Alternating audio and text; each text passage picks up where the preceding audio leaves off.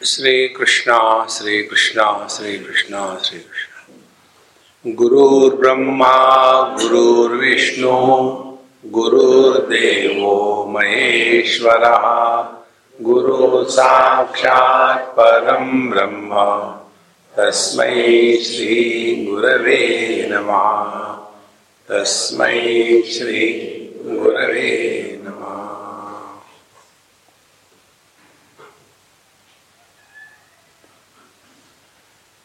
मन और देह इन दोनों को इकट्ठा कर रखने के बाद फिर एक व्यक्तित्व का जन्म हो जाता है। जब मन व्यक्त होता है देह में तब व्यक्तित्व का जन्म नहीं होता, तब केवल जीवन होता है। तो चेतना की अभिव्यक्ति मन के रूप में, और यह जो मन है वो सामान्य है, सबके लिए एक ही है। और यह मन जीवन को मेंटेन रखता है शरीर में। तो डाइजेशन चलता रहेगा, ब्लड सर्कुलेशन चलता रहेगा, मेटाबॉलिज्म चलता रहेगा। और यही मन का दूसरा जो पहलू है, ये मन इस देह के आकार को धारण करता है। तो जैसे स्वर्ण स्वयं निराकार है और सभी आभूषणों में सामान्य है, एक ही है, उसी प्रकार से मन भी निराकार है। तत्व हमेशा निराकार होता है, तत्व का आकार नहीं। तो यह जो सामान्य मन है यह केवल जीवन को अभिव्यक्त कर रहा है। लेकिन यही मन देह के साथ जब तादात्म्य कर लेता है, माने इस देह के आकार को धारण कर लेता है, तो यह आकार युक्त मन जो है यही व्यक्तित्व का निर्माण करता है। क्योंकि देह के आकार एक दूसरे को अलग करते हैं, तो यह मन भी फिर उसी देह के आकार को धारण करने के कारण अपने आप को सबसे अलग स्वीकार कर लेता है। उसके पश्चात इस मन में जितने भी विचार आएंगे वो सभी के सभी विचार उस देह के संदर्भ से ही होंगे। बिना संदर्भ के विचार नहीं आ सकते, कोई ना कोई संदर्भ चाहिए। तो ये संदर्भ मन को मिल जाता है देह, और फिर देह के साथ तादात्म्य हो गया तो फिर उसी के बाद मैं और मेरा यह भावना शुरू हो जाती है। मेरा में जगत आ जाता है और मैं में देह आ जाता है। तो यह जगत मेरा के रूप में स्वीकार करते हैं और देह मैं के रूप में स्वीकार करते हैं। तो इससे अपने को निकल जाना है, यही आध्यात्मिक साधना है। तो उसके लिए क्या करना है? केवल समझदारी से ही हो सकता है। समझदारी के साथ जब प्रयत्न जुड़ जाते हैं तब सफलता मिलती है। बिना समझदारी के करेंगे तो कुछ ना कुछ जरूर होगा, लेकिन समय व्यर्थ नष्ट होगा। इसीलिए ध्यान का अभ्यास और अध्यात्म का तात्पर्य देहात्म भाव की निवृत्ति यही है। अब ये मन और देह इकट्ठे कैसे रहते हैं? तो कहते हैं प्राणों के कारण। यह जो प्राण है जिसके कारण मन और देह एक दूसरे से चिपके हुए, तो ये अलग कब होते हैं? ये तीन परिस्थितियों में अलग होते हैं। माने मन का आकार कब समाप्त होता है? 3 परिस्थितियों में। एक तो निद्रा में, जो अज्ञान के कारण अलग होता है। दूसरा मृत्यु में, जो कंपल्सरी है। और तीसरा समझदारी से। इस समझदारी से मन को देह से अलग करके इसी देह के माध्यम से प्रकट होना, इसी को जीवन मुक्ति का आनंद कहते हैं। तो यह जो देह के साथ हम बैठे हुए हैं, इसको अलग करना है। तो सोना भी नहीं, मरना भी नहीं।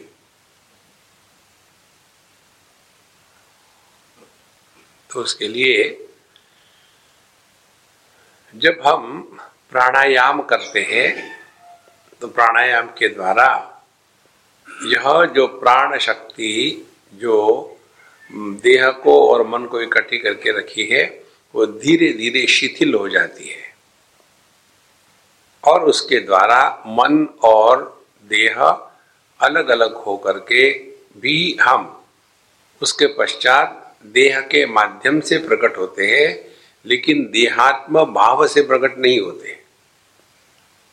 देह के माध्यम से प्रकट होना अलग है और देहात्म भाव से प्रकट होना अलग है। और ये हर एक को स्वयं को जब तक के अनुभव नहीं होता, तब तक के दूसरी जो स्टेप है जीवात्म भाव की निवृत्ति, उसमें प्रवेश नहीं मिलता। इसीलिए अनेक प्रकार के प्राणायाम बताए हैं।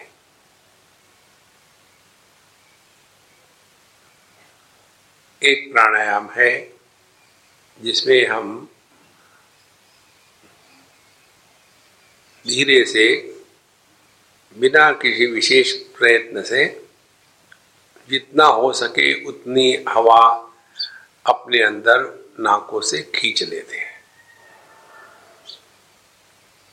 और उसके बाद फिर धीरे धीरे इस हवा को निकाल देते हैं। और यह धीरे धीरे करने से और खूब गंभीरता से, डीपली, तो हमारे शरीर में जितने भी अनावश्यक द्रव्य है वायु रूप से वो निकल जाते हैं। कोई भी नहीं चाहता कि विचार आए, लेकिन विचार आते हैं। तो ये विचार का कारण क्या है? विचार का कारण है हमारे शरीर में जो हम खाना खाते हैं, उसका तो एक भाग जो है शरीर के टिश्यू को बनाता है और शरीर को, मन को, इंद्रियों को शक्ति प्रदान करता है।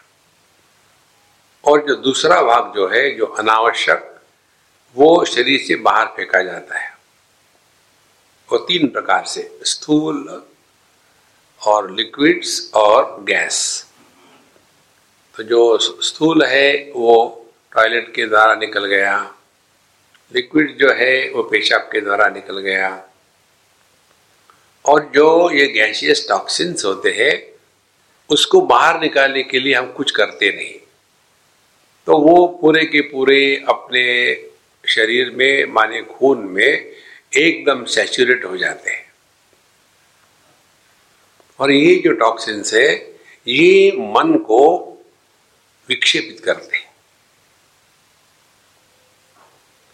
और इसीलिए इन टॉक्सिन्स को निकालने के लिए हमको प्राणायाम करना है। तब ये जब डीप ब्रीदिंग करेंगे थोड़े समय के लिए, तो धीरे धीरे ये सब टॉक्सिन्स जो है, गैसियस टॉक्सिन्स, ये सब हमारे खून से निकल जाते हैं। वो निकलने के बाद फिर मन की देह पर जो पकड़ है, वो पकड़ ढीली हो जाती है। और इसीलिए थोड़े समय के लिए, 5-7 मिनट के लिए डीप ब्रीदिंग आराम से करें, बिना आवाज किए। और उसके पश्चात फिर दूसरी स्टेप उसी समय लेंगे। सबसे पहले जो हमने साइकोलॉजिकल एडजस्टमेंट बताई थी वो करनी है। हम प्रसन्न हैं, कोई जबरदस्ती का मामला नहीं। हमारे हृदय में हमारे इष्ट देवता और गुरु महाराज विराजमान है। हमारी रक्षा और मार्गदर्शन वो अंदर से ही करते हैं। इस समय हम नोबडी, हमारा पूरा का पूरा भूतकाल हमने ढक दिया है।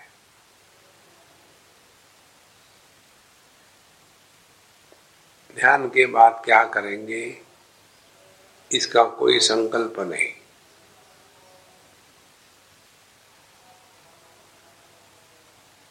अब हम केवल वर्तमान में नोबडी के रूप में हैं।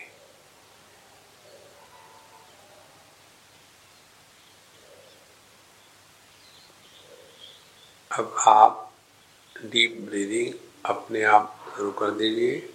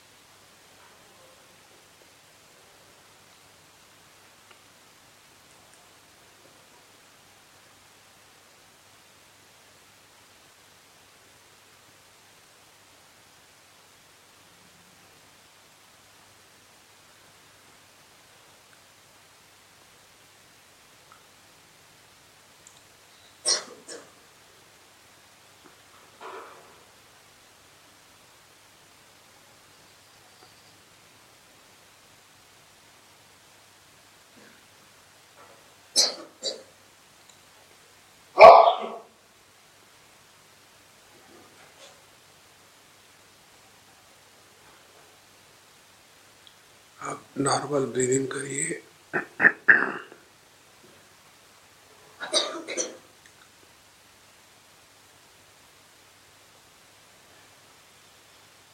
अब हमको अपने मन को डिसिप्लिन में लाने के लिए कुछ नियम अपने आप को लगाने हैं। मन की डिसिप्लिन होती है जब मन को एक ही काम अनेक बार लगाने से अभ्यास के द्वारा मन उस काम को बार बार कर सकता है। तो बैठे बैठे क्या अभ्यास हो सकता है? तो भगवान का नाम ले। तो अपने आप में ही, क्योंकि हम सब साथ में बैठे हैं, इसलिए अपने ही मन में ले। अकेले हो तो फिर वैखरी वाणी से ले सकते हैं। जो भी मंत्र आप करते हो उस मंत्र को बहुत ही धीमे धीमे आराम से, कोई जल्दी नहीं। हम आपको एक सुनाते हैं वैसे ही आपका अपना मंत्र, मंत्र को बदलने से कुछ नहीं होता, बदलना अपने को है। श्री राम जय राम, जय जय राम। इतने शांति से धीरे धीरे थोड़े समय के लिए मंत्र का जप करें।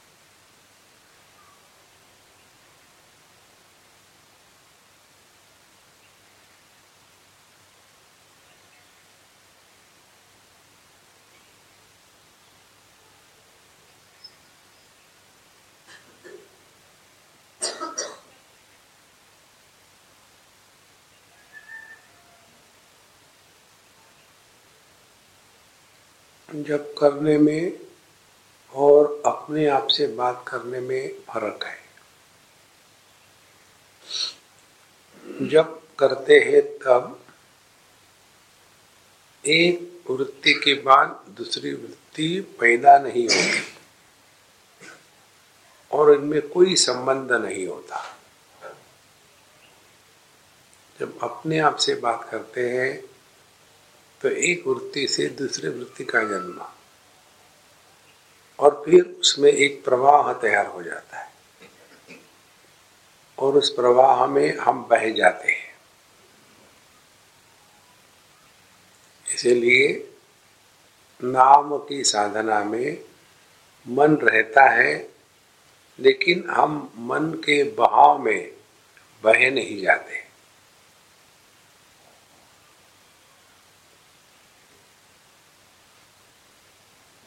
तो जब आप नाम ले रहे हैं तो साथ साथ अपने आप से भी बोल रहे हो। ये अपने आप से बोलना बंद कर दें।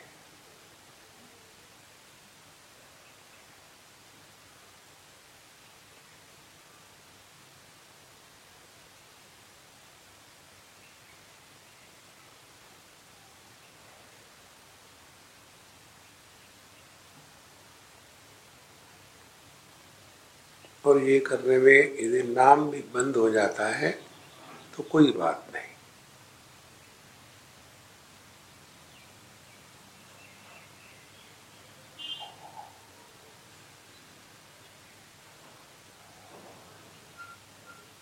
अब हमारा मन बहुत मात्रा में शांत हो गया है।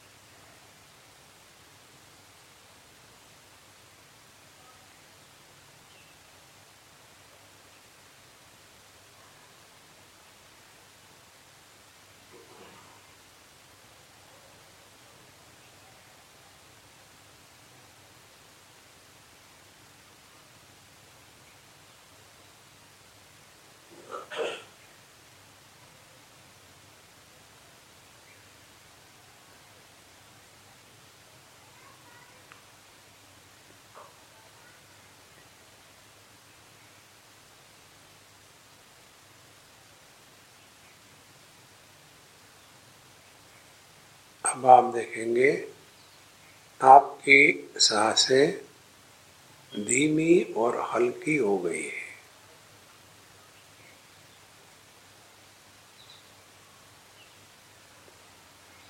शरीर स्थिर, निश्चल और भारी हो गया है।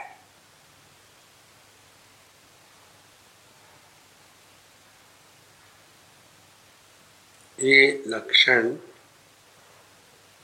मन ने देह के आकार को त्यागने के हैं।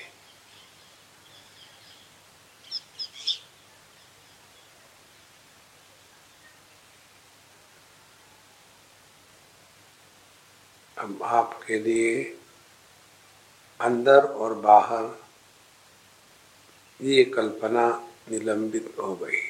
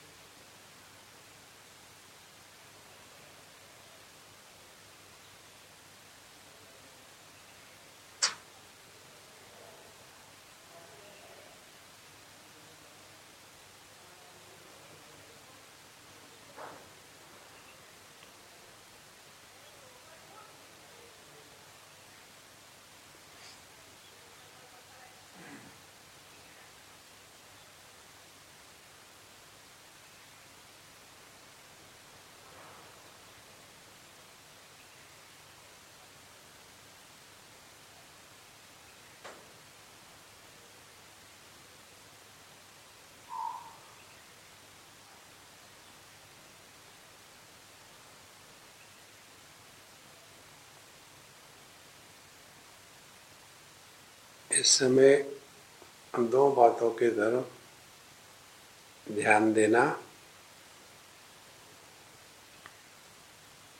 एक तो अपने से नहीं बोलना और दूसरा शांति का श्रवण करना।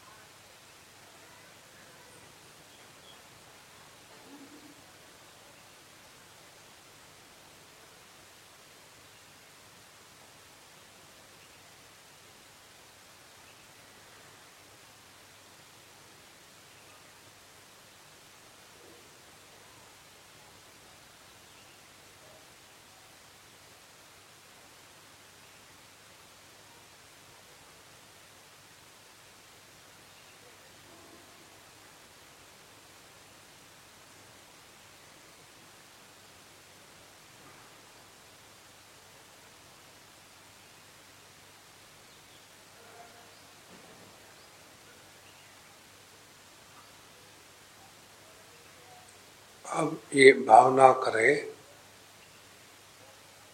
कि हम देह से अलग है, अन्य है,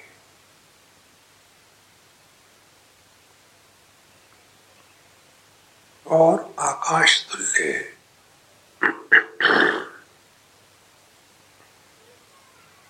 तो आकाश का अनुभव कैसा है?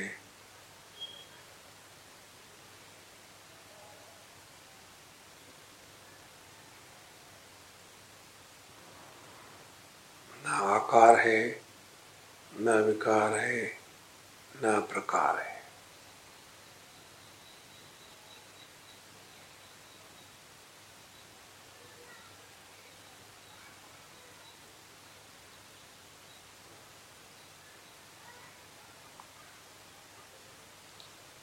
मन देह के आकार को त्याग करके अब निराकार की ओर चल पड़ा।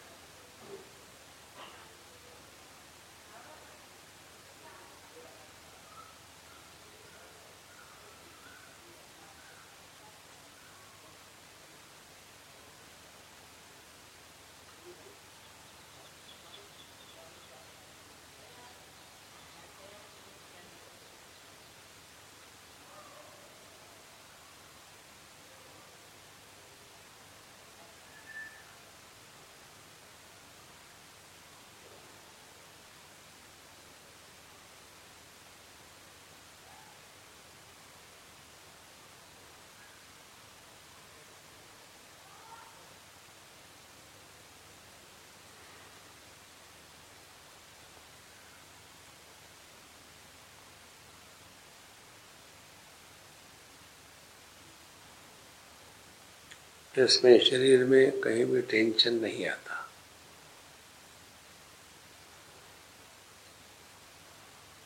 क्योंकि मन ने देह के आकार को त्याग दिया है, तो अब सामान्य मन के साथ एक हो गया।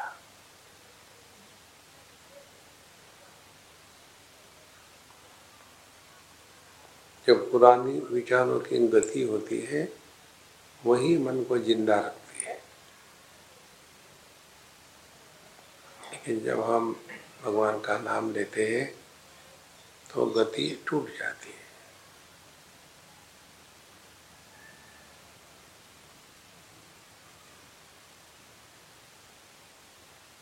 जहाँ मन की गति समाप्त हो गई वो चिन्मय हो गया।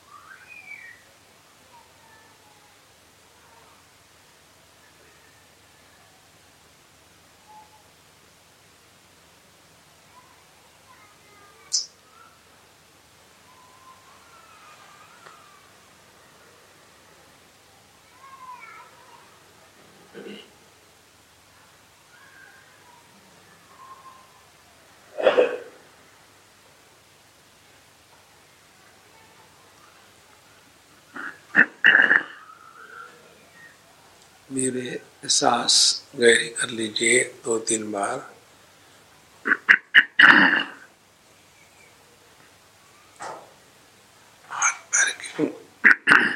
हाथ पैर की उंगलियों को हिला लो धीरे से। ये सब होते समय ऐसे स्पष्ट अनुभव होता है कि देह ने मन में प्रवेश किया है या मन ने देह के आकार को धारण कर लिया है।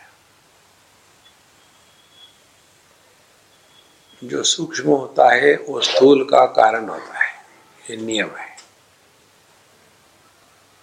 दृष्टि सूक्ष्म है, रूप रंग का कारण है। मन सूक्ष्म है, इंद्रियों का कारण है। बुद्धि सूक्ष्म है, मन का कारण है। चेतना सूक्ष्म है, बुद्धि का कारण है। शक्ति सूक्ष्म है, चेतना का कारण है।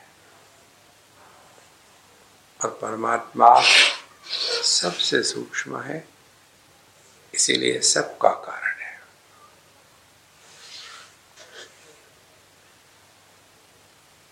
इसके परे गति नहीं।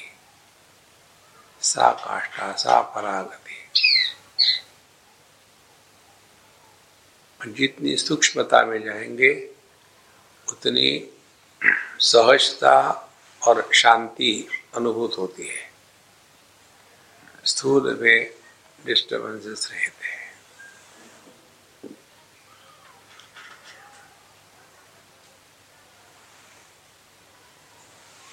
सब प्रभु चरणों में अर्पण कर दो। ओम पूर्णमदः पूर्णमिदं पूर्णात् पूर्णमुदच्यते पूर्णस्य पूर्णमादाय पूर्णमेवावशिष्यते। ओम शांति शांति शांति।